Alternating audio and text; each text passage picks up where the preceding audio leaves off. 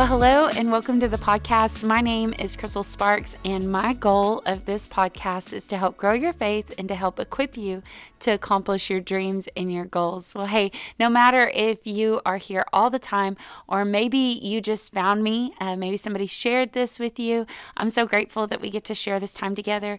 Be sure and do me a favor and hit the follow or subscribe button wherever you're listening to this so you'll never miss out when I upload something, because who knows, I might upload something next week and it might be in 2 months, Honestly, side note, I heard something a long time ago that said anything that's worth doing is worth doing poorly. And I hated that statement because I thought that's such a lie. Like, if you're going to do something, you got to do it well. And I've kind of fought with that, but then it hit me the other day. I was like, no, anything that's worth doing is worth doing poorly. Like, you're supposed to brush your teeth for 2 minutes whenever you brush them, but if you only have a minute, it's better than no minutes, right? It would be great to do an hour workout every time you go to work out, but sometimes you don't have an hour. You only have 20 minutes. And all of a sudden I realized, anything that's worth doing is worth doing poorly. And I think sometimes perfection keeps us from doing what we want to do and what we feel called to do. Which for me, with this podcast for so long, I always felt like, well, if I'm not going to do weekly content, then there's no sense in even doing it. But done is fun. And we have that saying in my life and around our office that done really is fun. And so sometimes you just do it and you put it out. So this is me. Done is fun. I haven't done this in a hot minute. And I always feel like I have to explain to you why I'm not here. But anyways, at my staff recently, we do something called Staff Chapel on Fridays, and we come together, all of our departments, and we have prayer corporately together, and then we usually have a teaching, and then sometimes we break out into groups, but I've been in a mini series with my staff, and it's called You Know You're Drifting When. And it comes from the premise of this is that nobody ever gets to starts out in their journey with God of, man, I really want to drift far from him. Nobody starts out in a passionate relationship with Jesus and is like, man, I hope one day I'm backslidden from God. Nobody gets married and thinks, man, one day I want to end up in divorce, right? Drifting happens little by little. And for me, my kids, they love going to the ocean, and Brian and I were with our friends, the Bonies, and we went to Florida, and we were there sitting with the kids, and they were playing in the ocean, and we had told them, hey, just stay right here in front of us. Well, the waves were just slowly pushing them further and further down until finally the dads got mad at us because the kids had drifted so far away from us. And the thing is, our kids were never set out to be rebellious, to set out to try to get as far as they could from us. It was just that the waves, or if you would, the natural circumstances of life, were just slowly pushing them further and further from us. And I think about this as it relates to our relationship with God. I don't think any of us ever have a deliberate goal of, man, I want to grow cold in my walk with God, or I want to get distant from God. No, if anything, it's the opposite. But the circumstances of life just slowly push us little by little, and we find ourselves drifting away. And so for today, in part 1 of this mini-series, I'd like to share with you that you know you're drifting when you stop trusting and you start controlling. When you stop trusting and you start controlling. In Matthew 6:25, Jesus is speaking, and he says this, "Therefore I tell you, stop being perpetually uneasy, anxious and worried about your life, what you shall eat and what you shall drink, or about your body and what you should put on it. Is not life greater in quality than food, and the body far above, more excellent than clothing? Look at the birds of the air. They neither sow nor reap, nor gather into barns, and yet your heavenly Father keeps feeding them. Are you not worth much more than they? And who of you, by worrying, by being anxious, can add 1 unit of measure, cubit, to his stature, or to the span of his life? And why should you be anxious about clothes? Consider the lilies of the field, and learn thoroughly how they grow. They neither toil nor spin." And I love this because it goes on again into verse 31. He says, "Therefore, do not worry and be anxious, saying, what are we going to eat? Or what are we going to drink? Or what are we going to wear?" I love this because Jesus repeatedly lets them know that to stop worrying. And I think about this, that if Jesus tells us not to do something, that means it's in our capacity to be able to obey it. And a lot of times we just start to dismiss off, well, I'm just a person that gets worried a lot. I just tend to be an anxious person. Well, actually, Scripture says the opposite. Like, it's actually within our control that we can choose to stop worrying. But for us to do this, it means that we're going to have to surrender control. And for me in my life, I found myself, when I'm trusting God the least, I'm trying to control the most.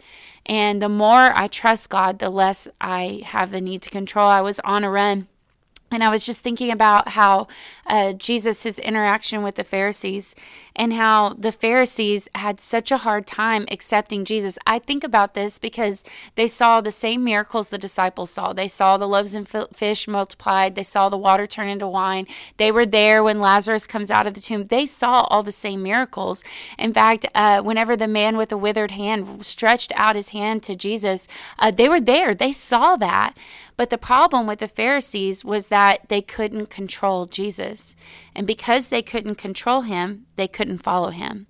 And I think about this because they were frustrated. They thought that Jesus would come from a different location, that he would have a different purpose, that he would do miracles on set times, set days. And I began to think about how in our life, it's when we try to control Jesus that we become Pharisees, right? We're not able to trust him. And because we're not able to trust him, we lose our ability to follow him. And there was 3 things that really the Pharisees wanted to control. Number 1, they wanted to control the relationships that Jesus had. They wanted to control on who Jesus moved on behalf of. In fact, even the woman, as she's wiping Jesus' feet with her hair, they said, if he only knew what matter of woman this was.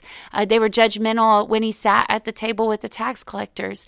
They wanted to control the relationships. And I think about this in my life, that there's times where I'm critical of what Jesus is doing in the lives of others.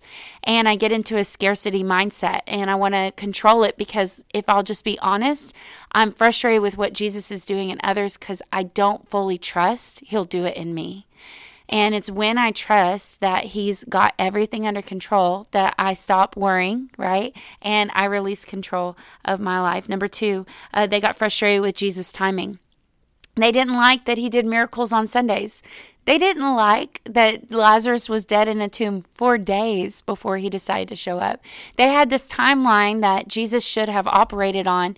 And the minute Jesus stepped outside of that, they had a hard time trusting him. And I want to ask you, what timeline has God not moved on that kept you from trusting him?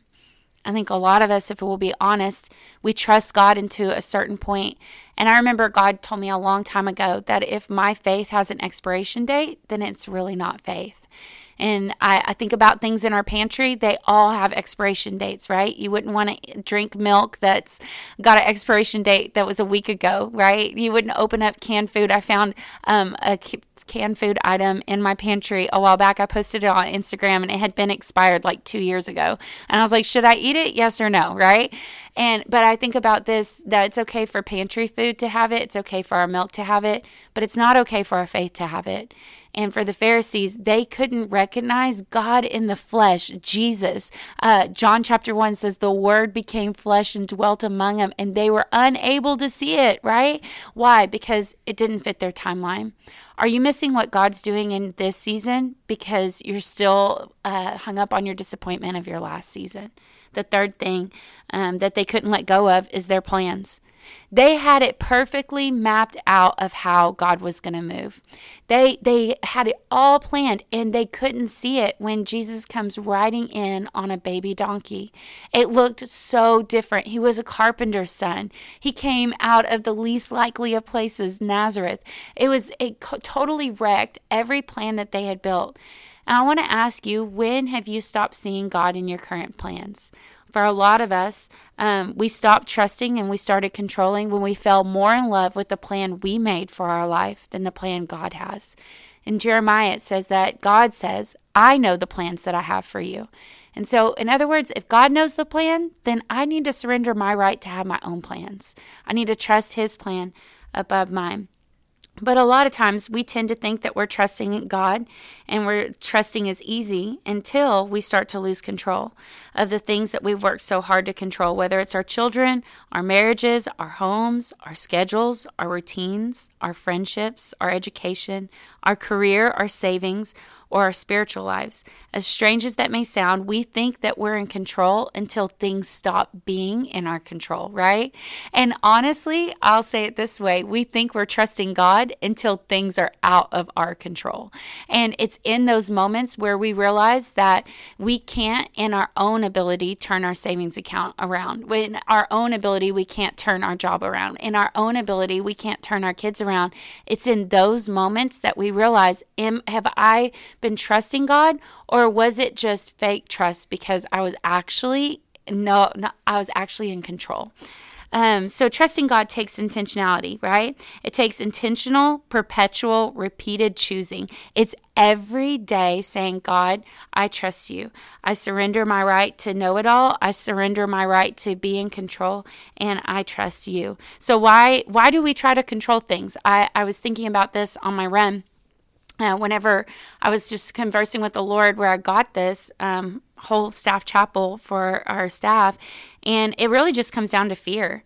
Fear is that it always attempts to paint a picture of our future where God is absent. And fear wants to tell us that God is going to let us down. And what fear says is that you are more able to be God than God. Because what we think when we're attempting control is that we think, if I could write the story of my life, I could do it better than God.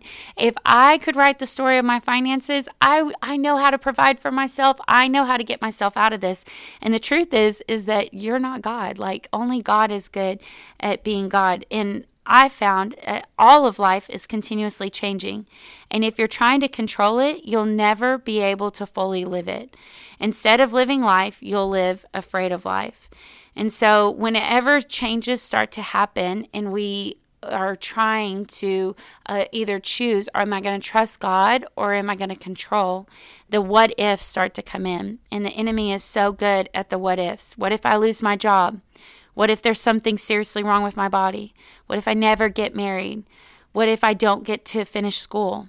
What if I don't get into the college I want? What if I can't pay my bills? What if I get a divorce? What if the car breaks down? What if we lose our home? What if we lose all that we've worked so hard for? And the crazy thing is the enemy's never satisfied with what if. He keeps painting another one and another one. And each one sends us into a spiral that tells us that we need to get back in control. And each what if takes you to another step of not trusting God. And if we're not careful, we can go from peace to panic, from wonder to worry, from stewarding to squandering, from preparation to just winging it, and from trust to being terrified in minutes. What ifs? I've had the enemy do this to me. I can go from being in the most powerful moment in the presence of God. I'm on a run. I hear the Lord. And then in a moment, one text message, one email, one phone call can send me into a spin. And it's in those moments that I have to decide, okay, am I going to trust God or am I going to believe more in the signals or the things that the enemy is saying? So trust. This life requires for us to be fastened to Christ. The only way that we're not going to drift is that if all my trust is in the Lord and not myself. And so think of it this way. In our lives, that you are anchored to something. You're either anchored to something that is moving, and moving things are our circumstances, our jobs, our relationships. Those things are always moving. The only thing that is immovable is Christ. In fact, the Bible says, I believe it's in Corinthians, it says that the things of this world, they're temporal, they're temporary, they're going away. But the things that are unseen, they're eternal. And so I want to encourage you, the only thing that isn't going to move is Christ. And so it's fixing our hope, fixing our trust in those places. And so when I start to feel my assurance, my confidence being shaken, it's because I placed it in things that were never meant to have my life built upon.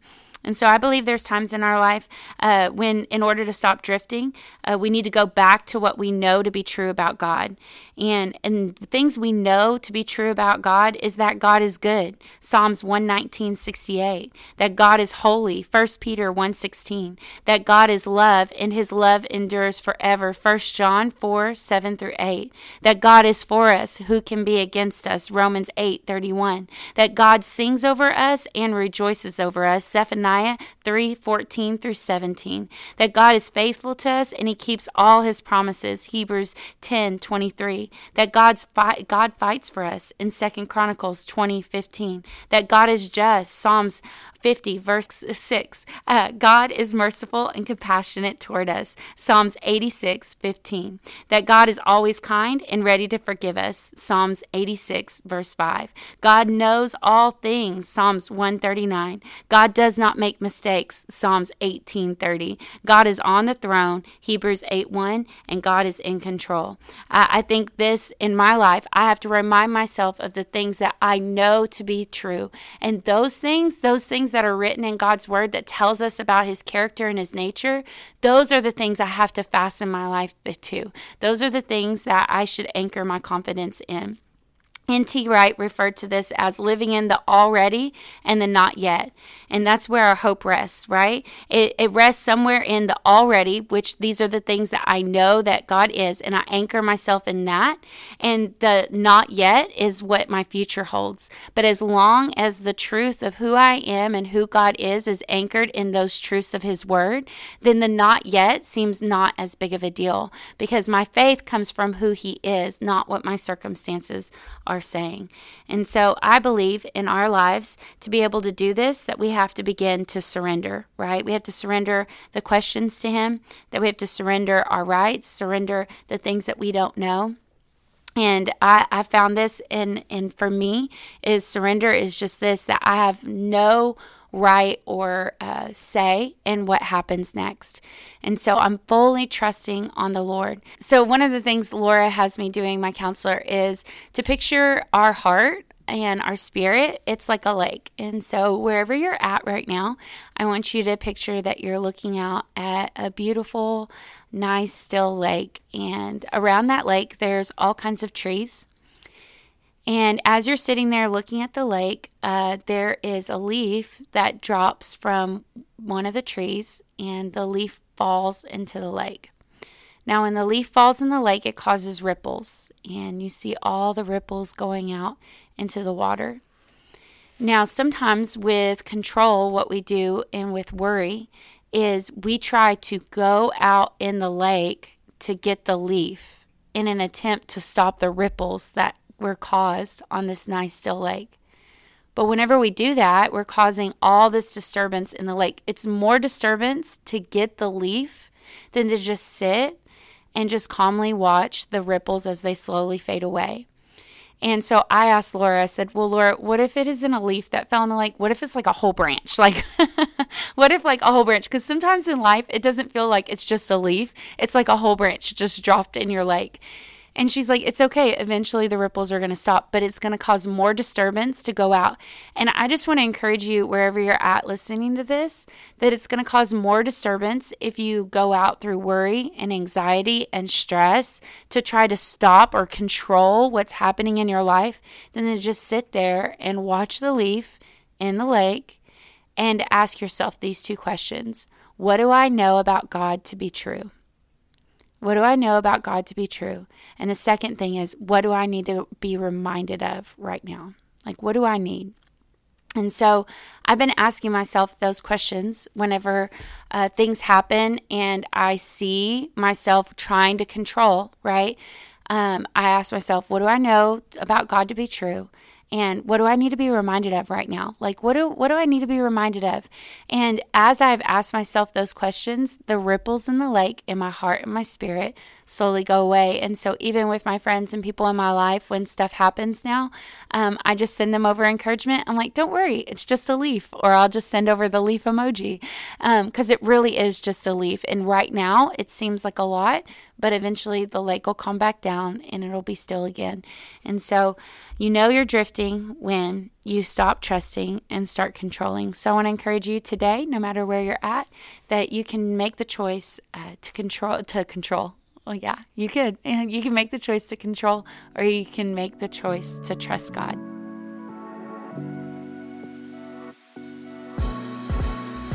I hope you got so much out of today's content. Can you do me a favor and hit the subscribe button so you never miss out on any new content here on my podcast?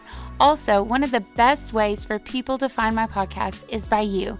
If you will, share this podcast on your social media or maybe text it to a friend and help me get the word out so we can help others. Also, everything you need to know about today's podcast will be available down in the show notes. I also have a link for you to stay subscribed to my emails so you never miss out on anything that I have going on. So, hey, thank you so much for being here, and let's do something awesome for God this week.